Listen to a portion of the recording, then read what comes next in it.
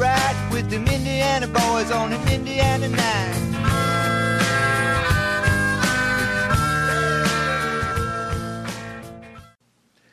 What you drinking? I'm having a nice cup of Irani tea. I don't like tea.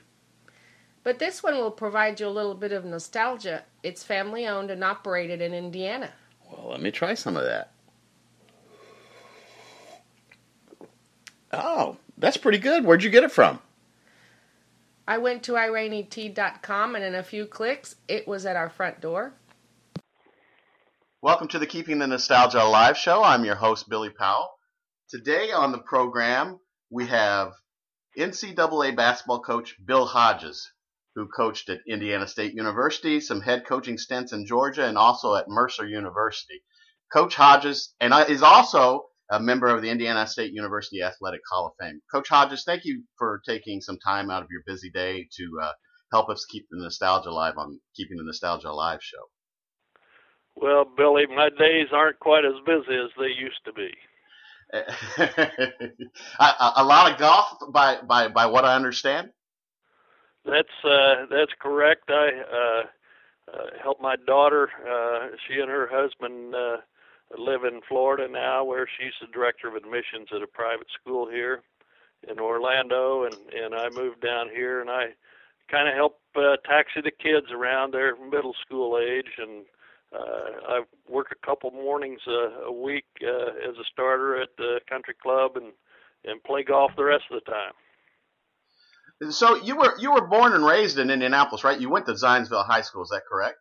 Actually, I was born and raised just north of Zionsville, about 8 miles north in a small town, and we didn't have a high school in our township, and you could go to any high school that you chose, and I chose Zionsville.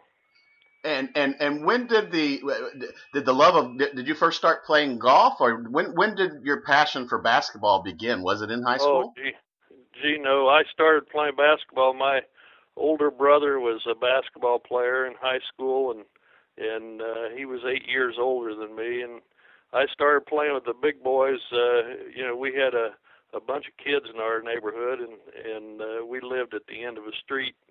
And my dad worked at an oil refinery, and he was a farmer. And we used to. I'd wait until they didn't have enough to make even teams, and I'd get in. I started. I guess I was maybe 6 or 7 years old when they started letting me be the extra. So did you play? At what you went to? Did you go to Zionsville High School? I did. Went to Union Township until the 8th grade, and my brothers and sisters had all gone to Whitestown, which is now part of Lebanon school district, and I chose to go to Zionsville because I really liked the basketball coach there. Now, were you good enough in high school that you could have? I know you went on and went to Purdue University, but were you good enough in high school to actually possibly play at a university, college basketball? I'd like to think that I was, but probably wasn't. I ended up, and I didn't have good enough grades. I thought homework was a foreign country. And, I didn't have good enough grades to get in a major university, and so I went to the military. I went to the Air Force 4 days after I graduated from high school, and I always wanted to be a coach, and so I decided when I got out of the Air Force that I was going to go to college. I worked for a year after I got out, and then I went to junior college. The coach at Pike Township that I had played against when I was at Zionsville had moved to Florida, and he was the junior college coach in Fort Myers, and he gave me a scholarship, and I went down there and played, and he helped me get to Purdue, and I tried out for the team and didn't make it, and I transferred to Marion College. And I got hurt, and the coach there said he would rather have a student assistant than he would an old injured player. So I ended up being a student manager, student assistant, and that's how I got started in coaching. And we're talking Marion College off of is it Cold Springs Road there in Indianapolis? That's correct. It's Marion University now. Okay. But Cleon Reynolds was the coach there, and he was real good friends of my junior college coach. And you know, he really helped me get through college there, and then I got a graduate assistantship at Tennessee Tech in Cookeville, Tennessee, and moved. You know, after that year, moved in on the staff at Tennessee Tech as a full-time assistant. Now, am I mistaken, or there was a couple of good ball players that came out of the state of Indiana that played at Tennessee Tech at one time, correct? We had. I was pretty fortunate in, and as a graduate assistant, I recruited Indiana really heavily, and we had 3 kids there that were from Indiana that played really well, and then we had Wayne Pack, who played with George McGinnis in high school at Indianapolis, Washington, who was really a good player for us. And you know, we played pretty. We were pretty good. That league was awfully tough. Western Kentucky went to the Final Four my second year there, and you know, beating them was a task that Kentucky schools kind of dominated at that time. Going back, I went a little ahead real quickly, but going back to your high school days, was there what are your thoughts on the game of basketball in Indiana, especially at the high school level? And do you have any stories to share of tournament stories or anything like that while you were at Zionsville? Well, you know, when I was growing up, you know, my brother was a real good player at Whitestown, and you know, no one in my family had ever gone to college, you know, so I was a big fan of basketball. We didn't have a television, but during the state tournament, the man who owned the general store there where I grew up always had a television that he'd bring down to the store so everybody could come in there and watch the state tournament. And you know, I became a big fan. I was a big Oscar Robertson fan, and you know, I got to see him play in the summer tournaments when I was in high school. Back then, they let college kids play in the summer tournaments, and you know, of course, when my brother was a senior, and Milan was really good, and you know, I so remember the 1954 tournaments, and when Milan won the state championship, and you know, I just I can't tell you how much basketball meant to me as a youngster. Now, while you were at Tennessee Tech, you were there from 70 to 74. When you first got on campus there at Tennessee Tech, was your goal, or were you always thinking about, hey, I'd like to get back to the state of Indiana? Well, my original goal was to be a high school coach in Indiana, and I just happened to, you know, I got this graduate assistantship, and I was married at the time, and you know, I wanted to get my master's degree, and you know, college coaching appealed to me with the recruiting, and so I just stayed with it. You know, I didn't originally, you know, my plans weren't specifically to come back to Indiana. It just happened that way. I was at Tennessee Tech for 4 years, and then coach in Savannah, Georgia, offered me a job as assistant athletic director and assistant basketball coach, and you know, I took that job. And when I was recruiting down in Florida at the junior college tournament, my college coach down there introduced me to Bob King, who was the new basketball coach and athletic director at Indiana State. I think he'd been there as a year as the athletic director. And he started talking to me, said he was looking for an assistant coach from Indiana with Indiana ties, and you know, I told him I would really love to interview, and one thing led to another, and I got that job. Some of my really good friends through my junior college coach were high school coaches in Indiana, and they all called him and recommended me, and that helped. And I remember Dick Barr was at Hammond at the time, and I think he probably put it over the top when he talked with. They were ranked number 1 in the state. He had Rich Balvicius back then, and I think that probably got me the job at Indiana State. And my wife was extremely pleased. She got to go back home. Now, I went to Indiana State University and from '86 to '90 and graduated with a history degree. So hence my kind of passion for basketball, and at least I have a little bit of history with the actual university. But what was your first recollection when you got to Terre Haute, or had you been to Terre Haute before, of what the city was like and what you were about to get into? Well, I'd been to Terre Haute.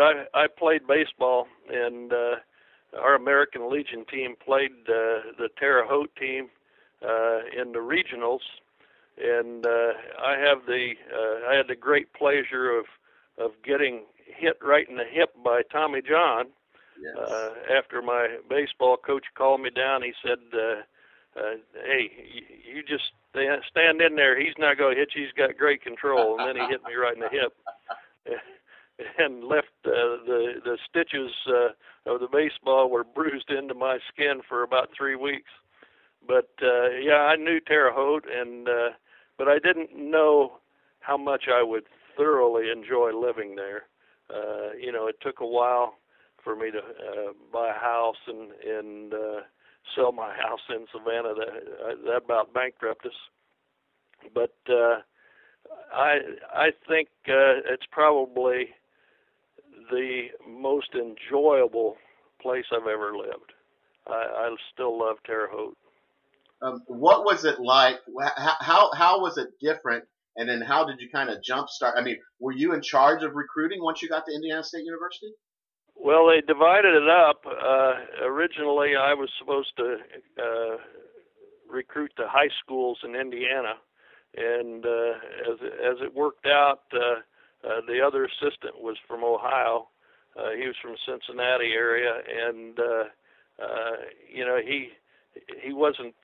He'd been a junior college coach, and he was more wanting to stay around and be in town for all the games. And I ended up doing all the scouting and the recruiting. And I had Chicago and Detroit and Indiana and the junior colleges as well. But, the only sad thing in that, I was gone so much that my marriage fell apart after 4 years. But, I really enjoyed my time there. I think one of the things that I'll always remember, the president of the bank, Don Smith, who was, he was a really strong personality there in town, and he was Tony Holman's cousin, and they had a lot of irons in the fire in Terre Haute, and everybody came to the Saratoga restaurant for coffee every morning. That was one of the things. And so one morning, and it didn't matter who you were at the coffee table. You could be a worker, a plumber, or you could be a doctor, you could be a lawyer, or you could be Don Smith. It didn't matter. Everybody was the same at that coffee table. And I asked one morning, I said, "Fellas, anybody have an idea where I can buy a house?" And Don Smith looked at me. He says, "I've got a suggestion." And I said, "What would that be?" He said, "Buy one on wheels." I knew right then I better work hard, or I was going to be out of town pretty soon. In your early years there at Indiana State, when you're first starting out, who were some of the names that that Indiana State University almost had, but slipped through our fingers to go to a different university and became stars?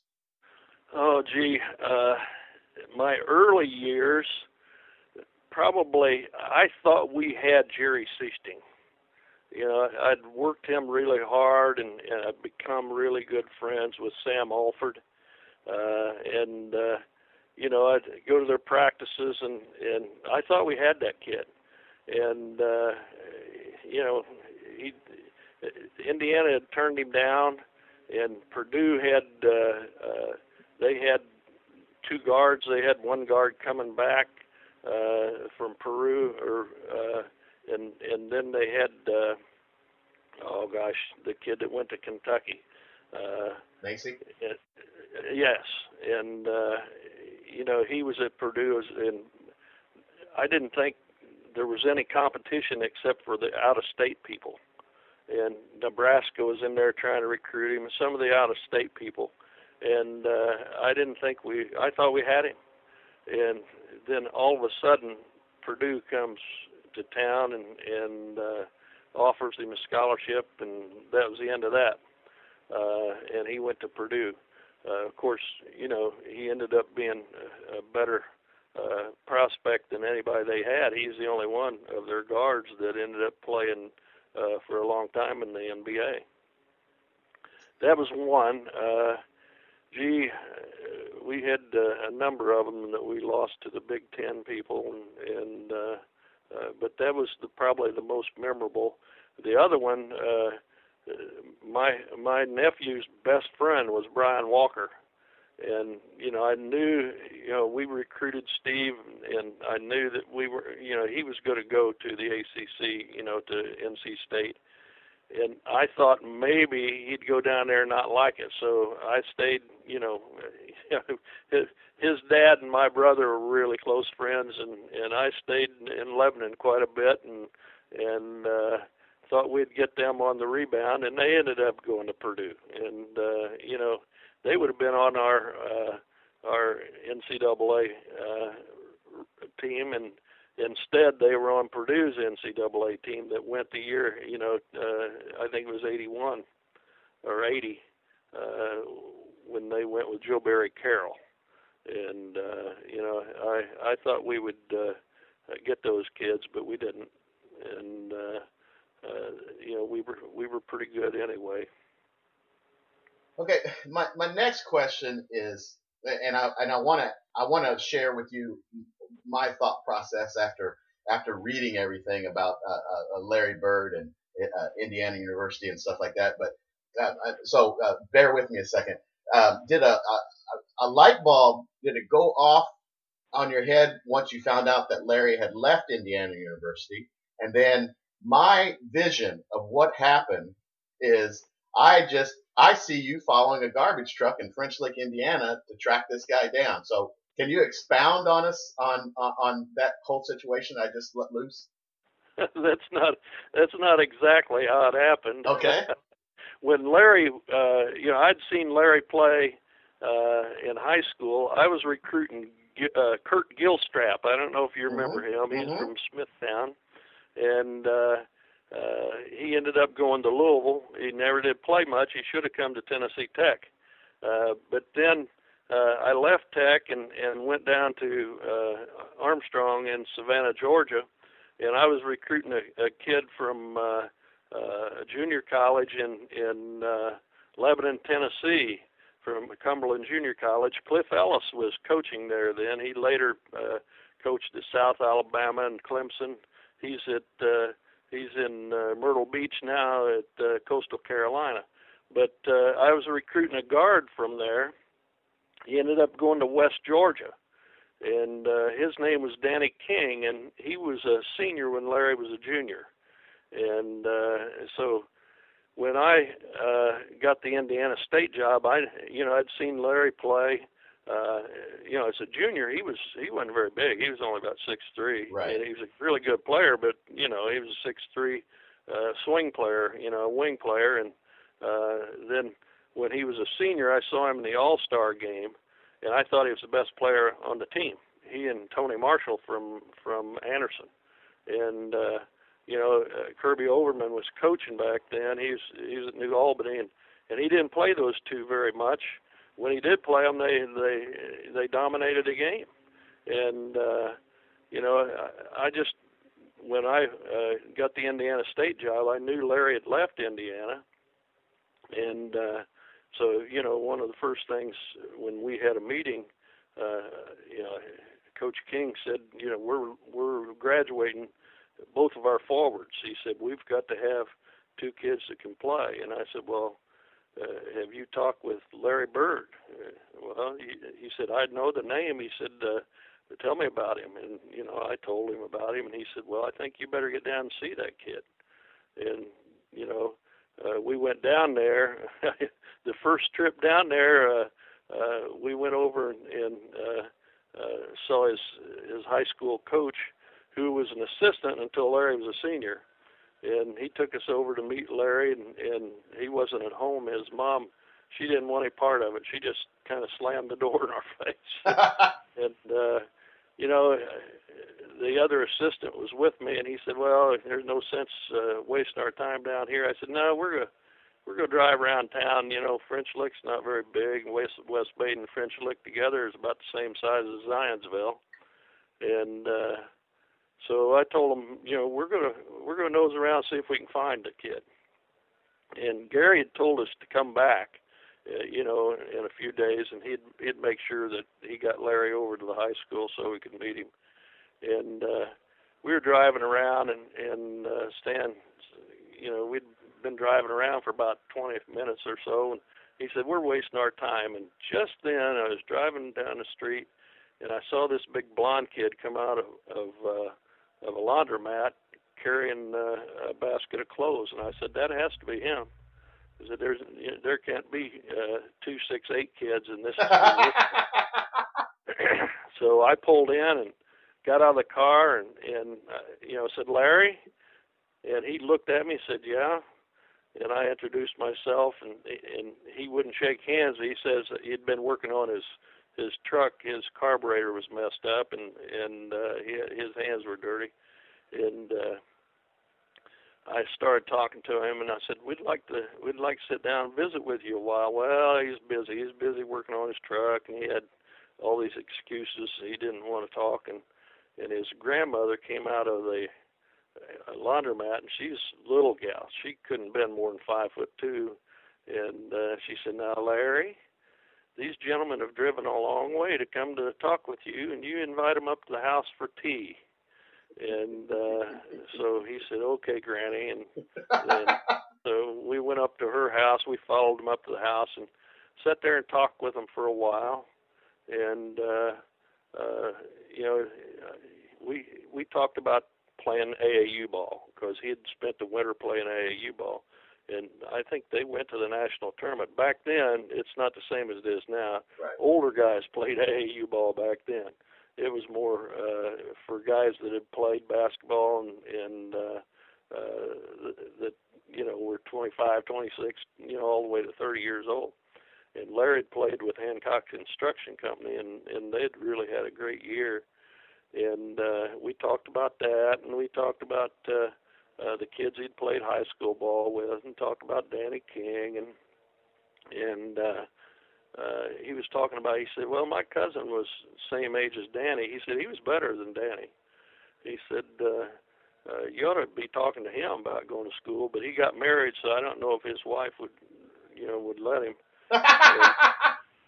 He said if he'd have gone to college, he'd have been a great college player. And I looked at Larry and I said, Larry, that's what they're going to say about you someday if you don't go back to college. And, he never looked at you when he was talking to you. He always looked down. And he looked me right in the eye, and I knew then that, I had the hook. And how you hook a bass, boy, you better reel him in. And so Stan, we talked about him, what he was doing. He was working on the street department, and in a small town.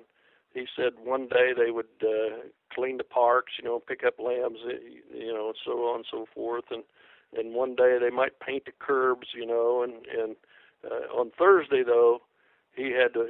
They picked up the garbage, and I said, "Well, you worked on the garbage truck?" And he said, "Yeah." He said, I said, "Did you drive it?" He said, "Hell no. Sam drove the truck.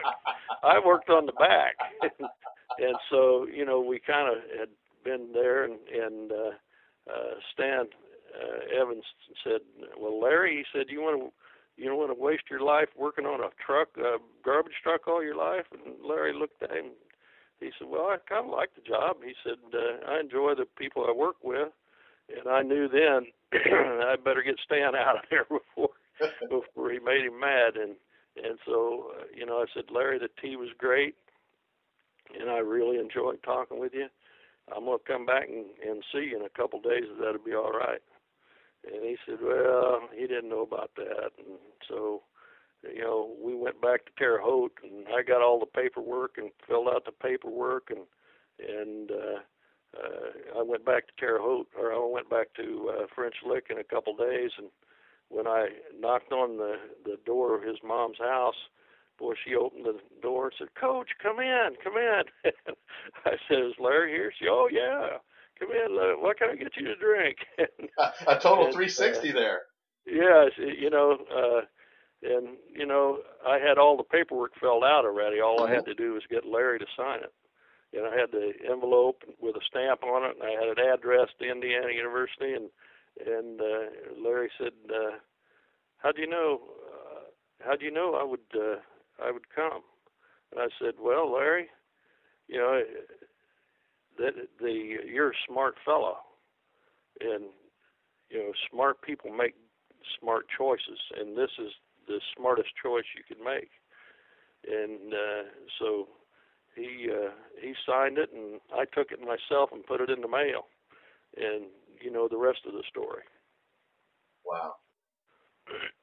So what, I mean, and while you were doing all this, or as he arrives on campus at Indiana State University, did you even foresee what would happen to Indiana State University and Larry Bird? I don't think you foresee that. What you do when you start putting together a basketball team or any team is you look at what you have and what you need, and then you sit down and you go to the blackboard or the whiteboard today, and you put the names of the players that you think can best fill the bill. It's just like the draft rooms, when they have a draft in the pros, you put the guys that you think are the best at the top, and you move down, and you try to go about 4 or 5 deep, and especially when you're at mid-major, and hopefully you get people at the top of your list, and they turn out to be the best players. That doesn't always happen. Brad Miley, for example, wasn't the top of our list as a 4 player, but he ended up being one of the best defensive players I've ever had the opportunity to coach, and probably got more out of his ability than anyone on the team, including Larry. Larry just had a heck of a lot more ability, but you put together that team not envisioning, this is what we're going to put together this team to win a national championship. You're trying to have a winner. At that time, Indiana State was independent, and Coach King was trying to get us in a league, and we just wanted to win enough to get in a postseason tournament. Back then it was hard to get in the NCAA. They didn't have 64 teams like they have today, or 68 teams like they have today. So that's how we put together our team, and ended up after we signed Larry and got him. His big thing was he would come to Indiana State if we could get him a job in Terre Haute, so he could come up there and spend the summer up there, because he didn't have any competition in French Lick. He wanted to be where he could play every day against good competition. And we got him a job, $3 an hour, and he was he cleaned the pools and everything at a trailer park, and mowed the grass and did all that at the Thompson Trailer Park. They built trailers. We're talking about mobile homes, and so that was his first job in Terre Haute, and they said he was the best worker they ever had. At what point, when did getting into the MVC, the Missouri Valley Conference, evolve? That was the year after. It was the year that Larry redshirted. We were independent, and then his sophomore year was our first year in the Missouri Valley. And what did you think about the Valley? Oh heck, it was, that was a godsend for Indiana State, because the winner of the Missouri Valley got an automatic bid to the NCAA. Unfortunately, we lost to Creighton that first year, and no, it was the second year we lost to Creighton. Larry's first year, we were in the NIT and ended up losing to Houston at Houston by 1 point. And then the second year, Larry's junior year, we were in the NIT. We lost to Creighton for the championship, and then we played in the NIT, and we won our first game, and then we lost to go to New York to Rutgers, who had Jim Bailey. Coach, tell us about the evolution of you becoming the head coach. Bob King and his aneurysm and everything else like that. And what were you going through at that time? How did you feel about that situation? And how did that all evolve? Well, I think, Coach King had a heart attack, and he and I worked really hard, and he respected that. And, I wasn't with the team near as much as the other assistant, but I was out doing the scouting, and I was doing the recruiting, and I really worked hard. And I think we became really close. And when he had his heart attack, I got Don Smith, who, he was the head of First National Bank, and they had an airplane, and I got them to fly Coach King's wife out to Mason, Iowa, where he had been speaking at a clinic, and ultimately they went out there and flew him home, and he was recovering from his heart attack, and it was during the summer, and it was coming on to fall, and he was having some, he was expected to come back. He was expected in 2 weeks. We were expecting him to be back at work, and he called me and said the doctor said he had an aneurysm. He was going to have to go to Indianapolis for surgery, and he wanted me to come out to the house.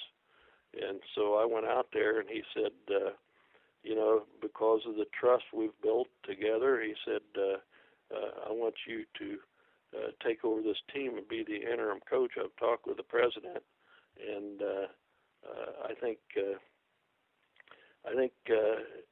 they had talked with Larry, and Larry had already been drafted by the Celtics, and he could leave if he wanted to go sign with the Celtics.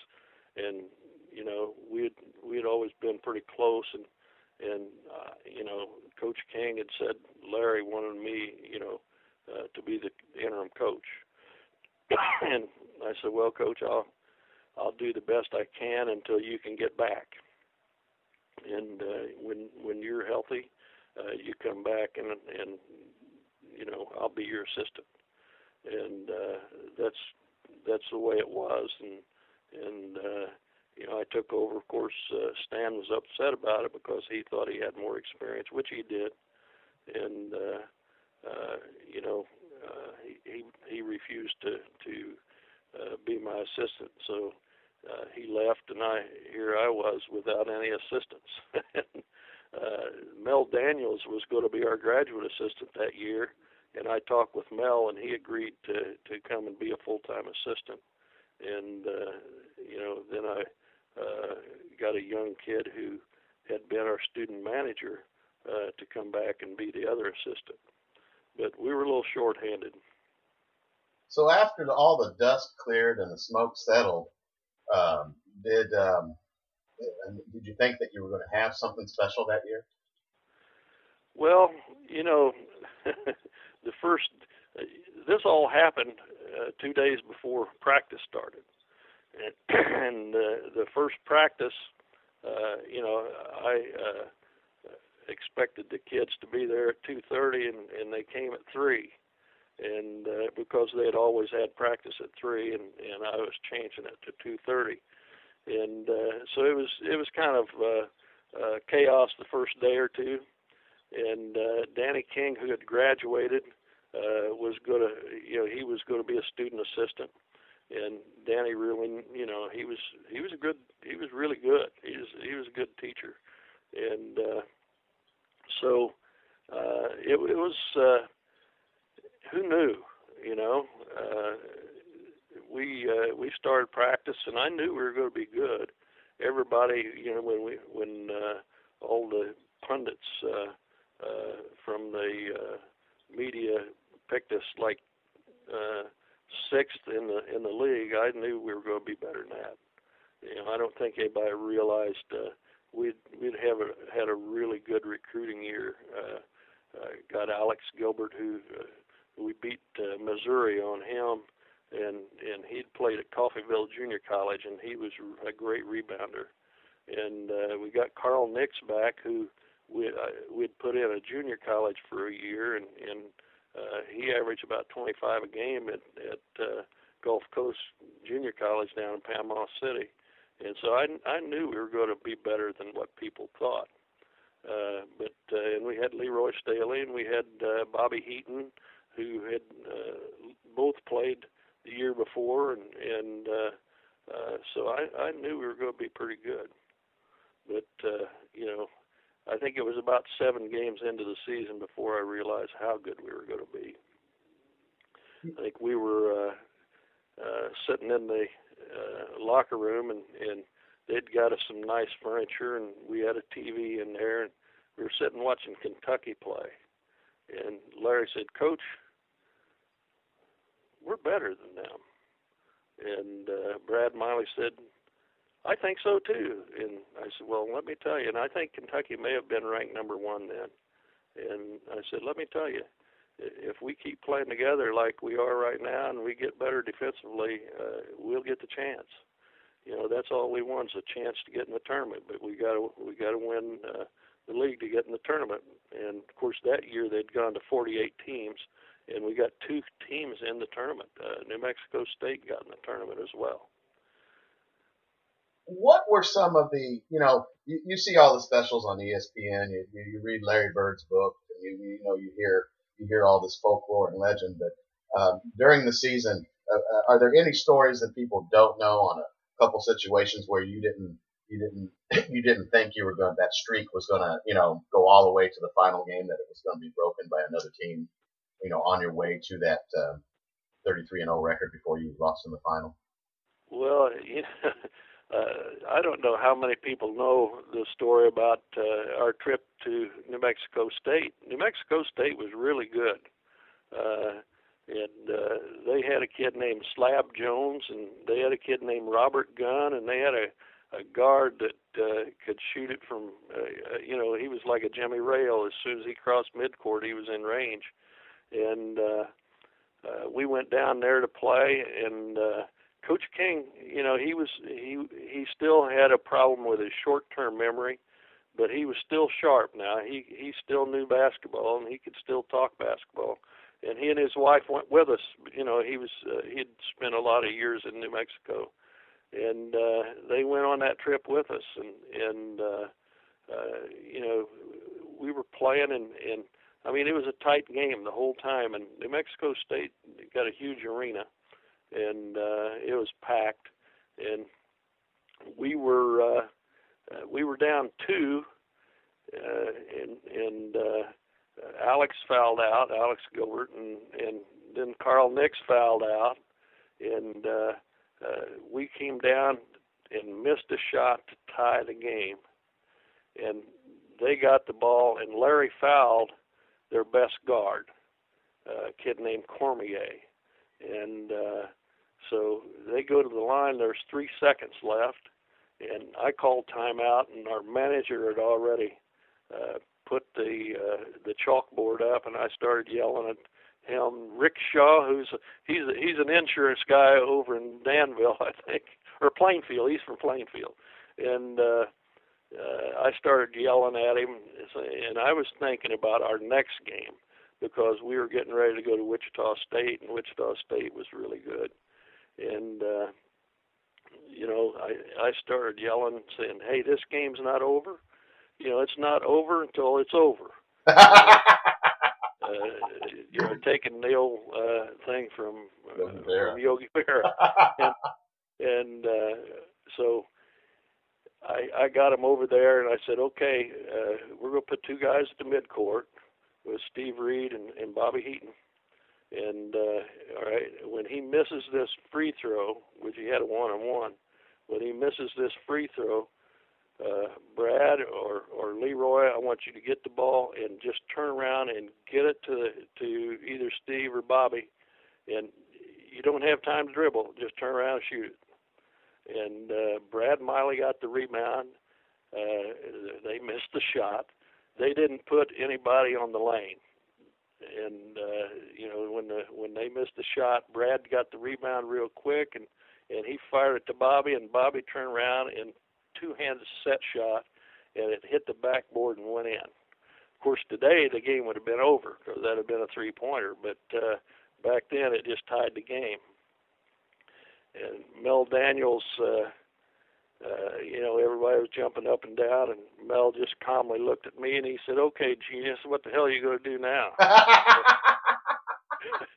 Because we got Larry on the bench, we got Carl on the bench, and we got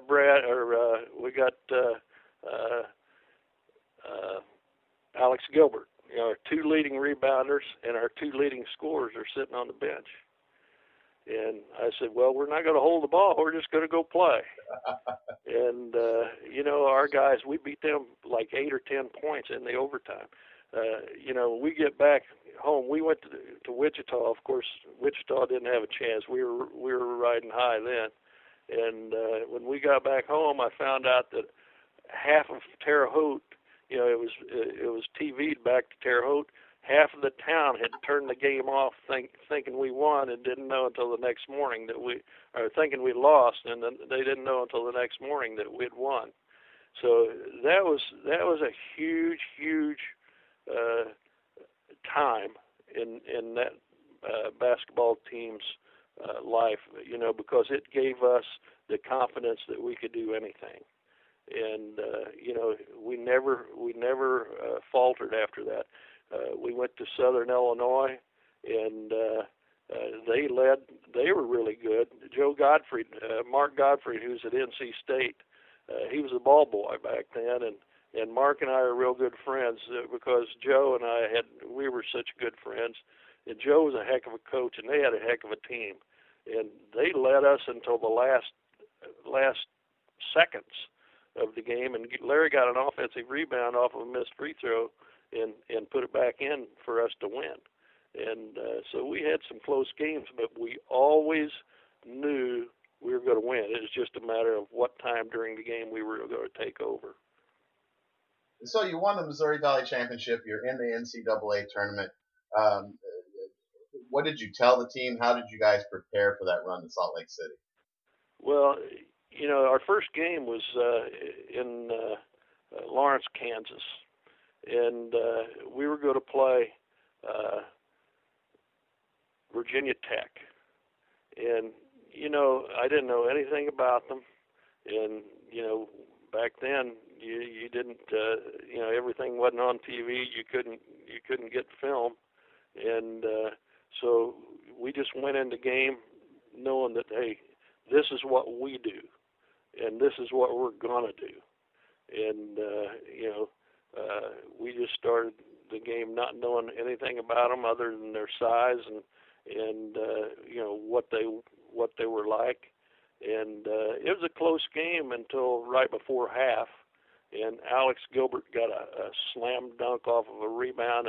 He windmilled a left-handed dunk, off of a rebound, and the crowd went crazy. And from then on, it was Katie bar the door. We ended up winning by 16. And Charlie Moyer, who after he left Virginia Tech, he moved back to Roanoke. And when I retired, my daughter married a kid from Roanoke. And when I retired and moved up there, we became really close friends. And his son, as a matter of fact, is the coach at Roanoke College, and he's the president of the National Association of Basketball Coaches this year. Wow. So we won that, and then we go to Cincinnati, and we're going to play Oklahoma. And Dave Bliss from Indiana is the coach at Oklahoma, and he's got 2 or 3 kids that we had recruited on. One of them, he was from Pike Township. We had to make a choice of whether we were going to take him or Steve Reed, and we took the first one that committed, which was Steve. And, we had a pretty good player, but their kid was pretty good too. So how did the Oklahoma game, you guys from beginning to end, handled that one? Well, it was close for about the first 10 minutes, and then we opened up a little bit of a lead, and then the second half we just we controlled the game pretty much and beat them by 16 points, I think, or 15. It was we dominated the second half. How hard was it to prepare for Salt Lake City? Oh, it was a nightmare because nobody expected us to win. The Arkansas game, we were supposed to lose that. They'd been to the Final Four the year before, and we weren't supposed to win the game, so nobody had made any plans. And getting to Salt Lake City is not the easiest thing in the world. And we ended up in a motel downtown where I think 3/4 of the rooms were Michigan State fans. They kept us up, outside with their band and everything. It's totally different than it is today. Most of the teams, nobody stays in the hotel where they're at. I think John Thompson started that. Everybody gave him a hard time, but if I'd have known then what I know now, I'd have tried to be in the outskirts of Salt Lake City instead of downtown. Did Indiana State University, did our fans travel well?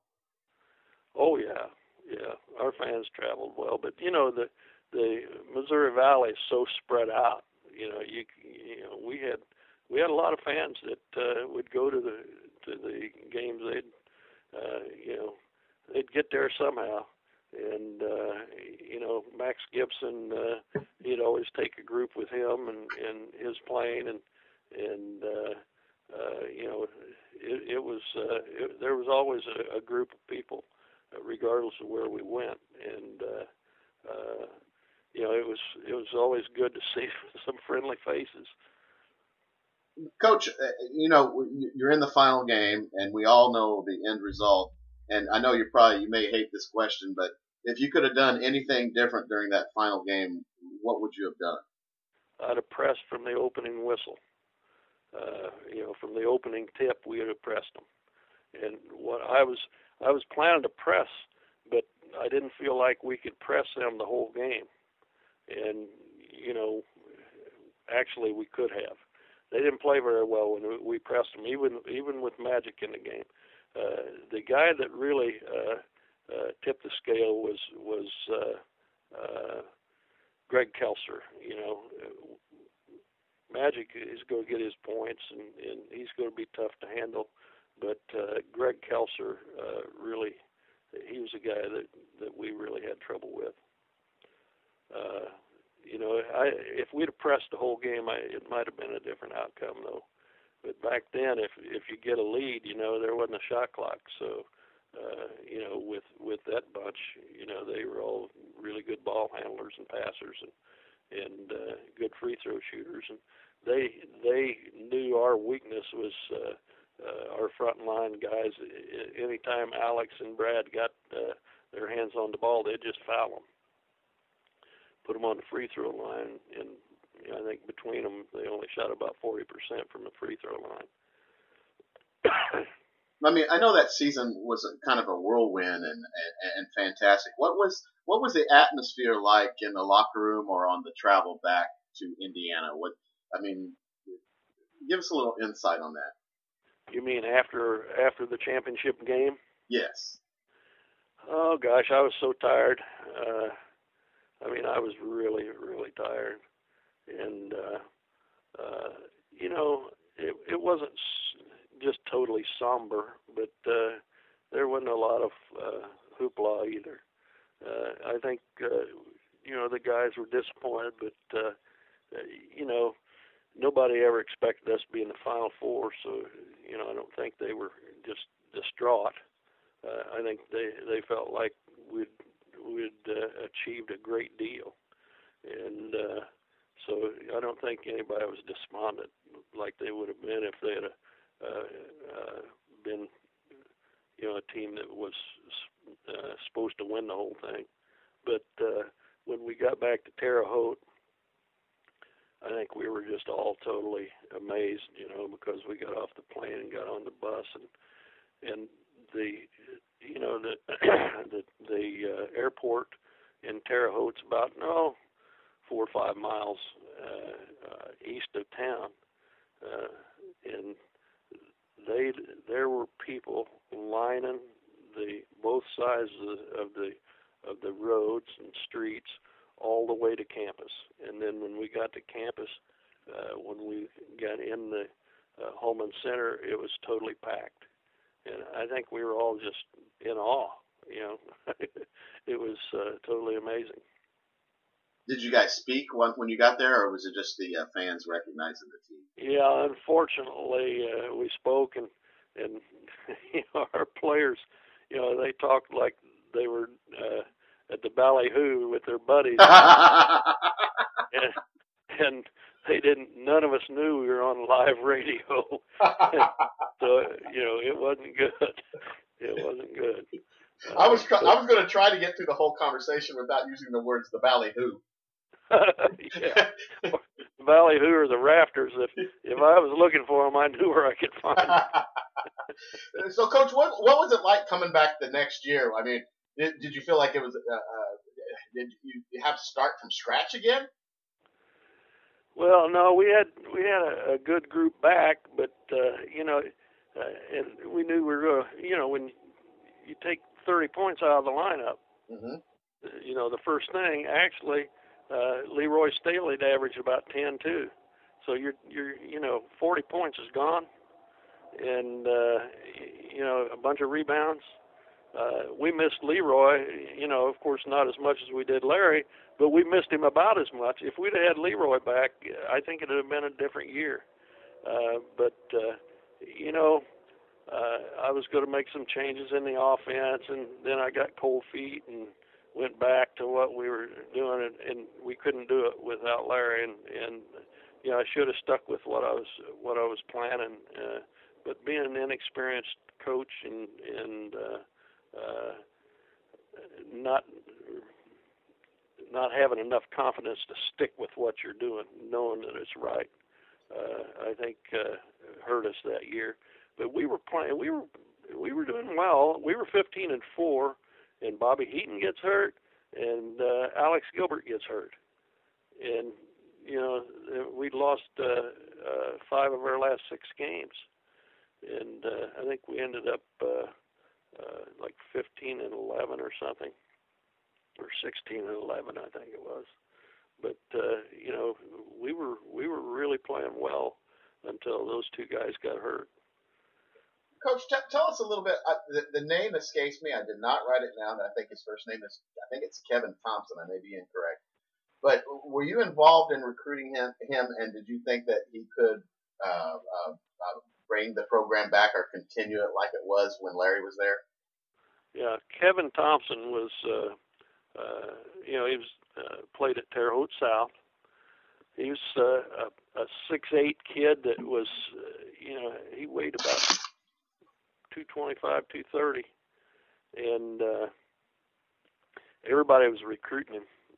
Indiana was recruiting him, and I'd been recruiting him since he was a sophomore.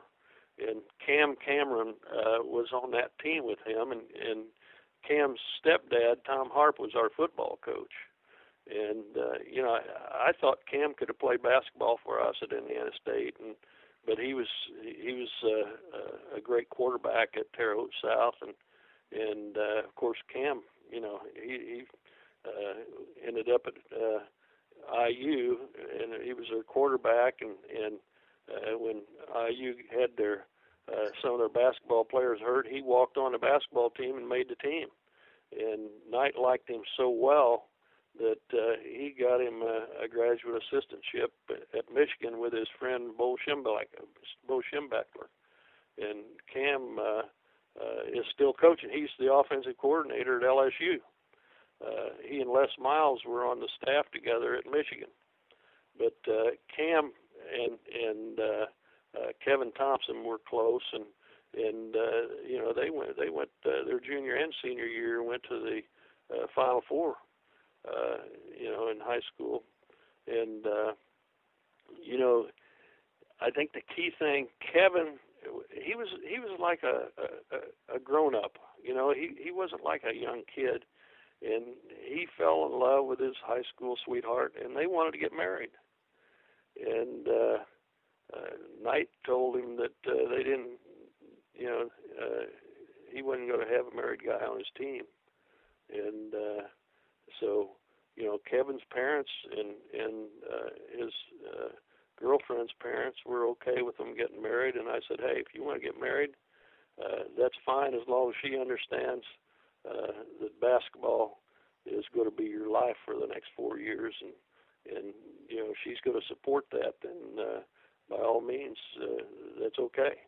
And so we ended up getting Kevin, and he was working at the steel, I think it was Rand Steel down in the south part of town during the summer, and he broke a rib, and the daggone thing wouldn't heal. It was time for the season to start, and I was at the Saratoga, and one of our doctors, daggone, I can't remember his name. He was an Asian.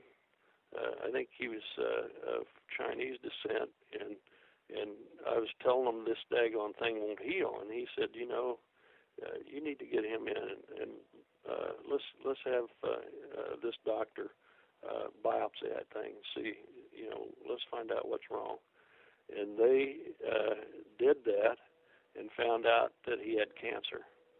And that's one of the hardest things I've ever gone through. He was such a great kid, and he ended up in Sloan Kettering and fought cancer until the next spring, and he died. And, that was one of the most tragic things I've ever had happen to me in life, and I still think about that kid. I was talking with him, and I stayed with Larry for a week, and then I went to Sloan Kettering to visit with Kevin, and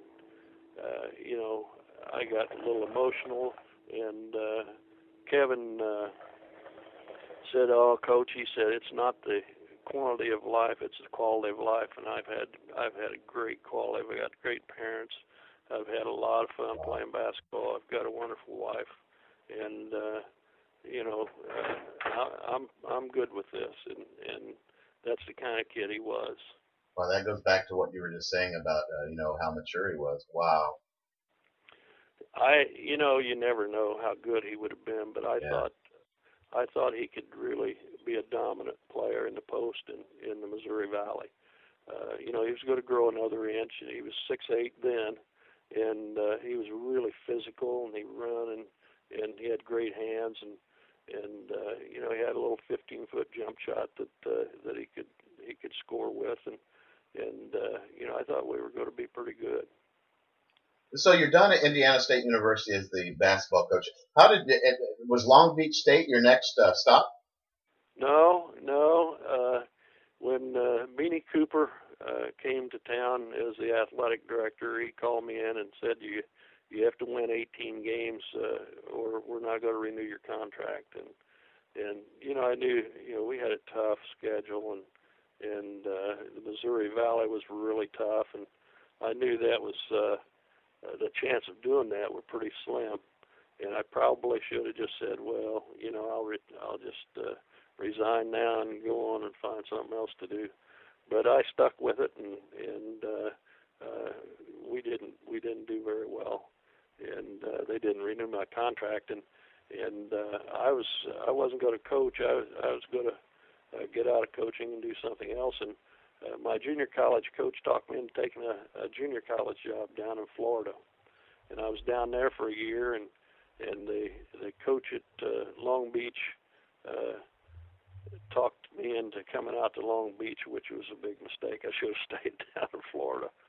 But I went to Long Beach. It was a good experience as far as being out there, but I found out the guy that I went to work with was not somebody I could deal with. So I got out of coaching for a couple of years.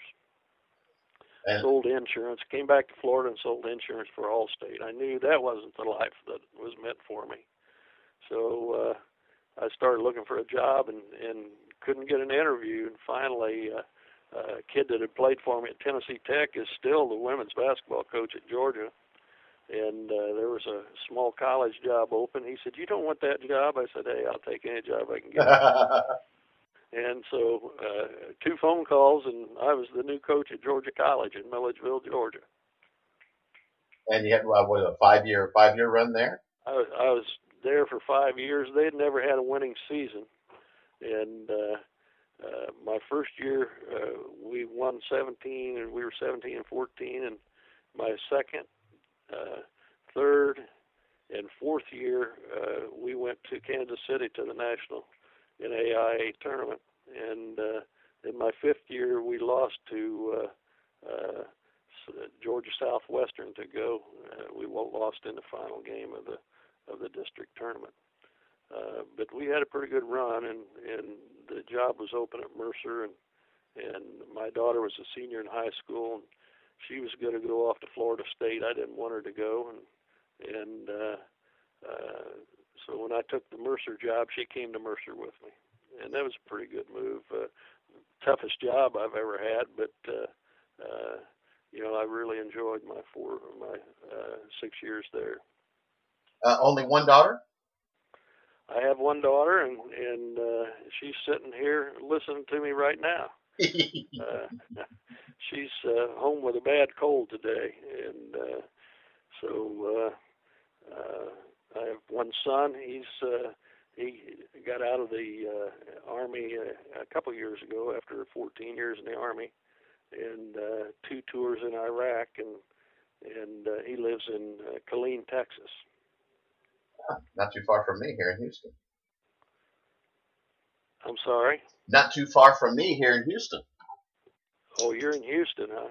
Yeah, I was born and raised in Indianapolis, Indiana, and then through jobs and stuff like that, I've made it down here to Houston, Texas. I've been here for 16 years. And, I just have a passion for the game, and I appreciate you being on the show. My tagline kind of is like, documenting the past so the future can remember, because it's a great game, and the nostalgia needs to be remembered and passed along. Okay. Coach, real quick, tell us a little bit about your golf game. I know you coached golf for a little while at one stint in your career, but where did your love of golf come from?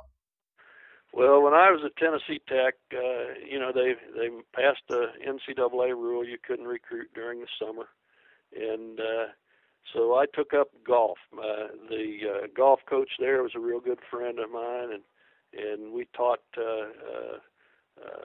PE together, and so I started playing, and all the football coaches played golf, and I started playing golf with them, And I remember Jim was giving me a lesson one day, and I said, "What do you think?" He said, "My recommendation is you take 2 weeks off and then quit." But I didn't, and I played. They changed the rules a year or so later, where you could recruit only during the summer. And the NCAA, if it don't work, if it works, they'll change it. And so I didn't play much. Bob King was a great golfer, and I'd play occasionally, but I worked so much that I didn't get a chance to play much. And then when I went to Milledgeville, I started playing again, and I bought me a new set of clubs, and found out that was all the difference in the world. And I've been playing ever since. I'm not a good golfer, but I'm a rabid golfer.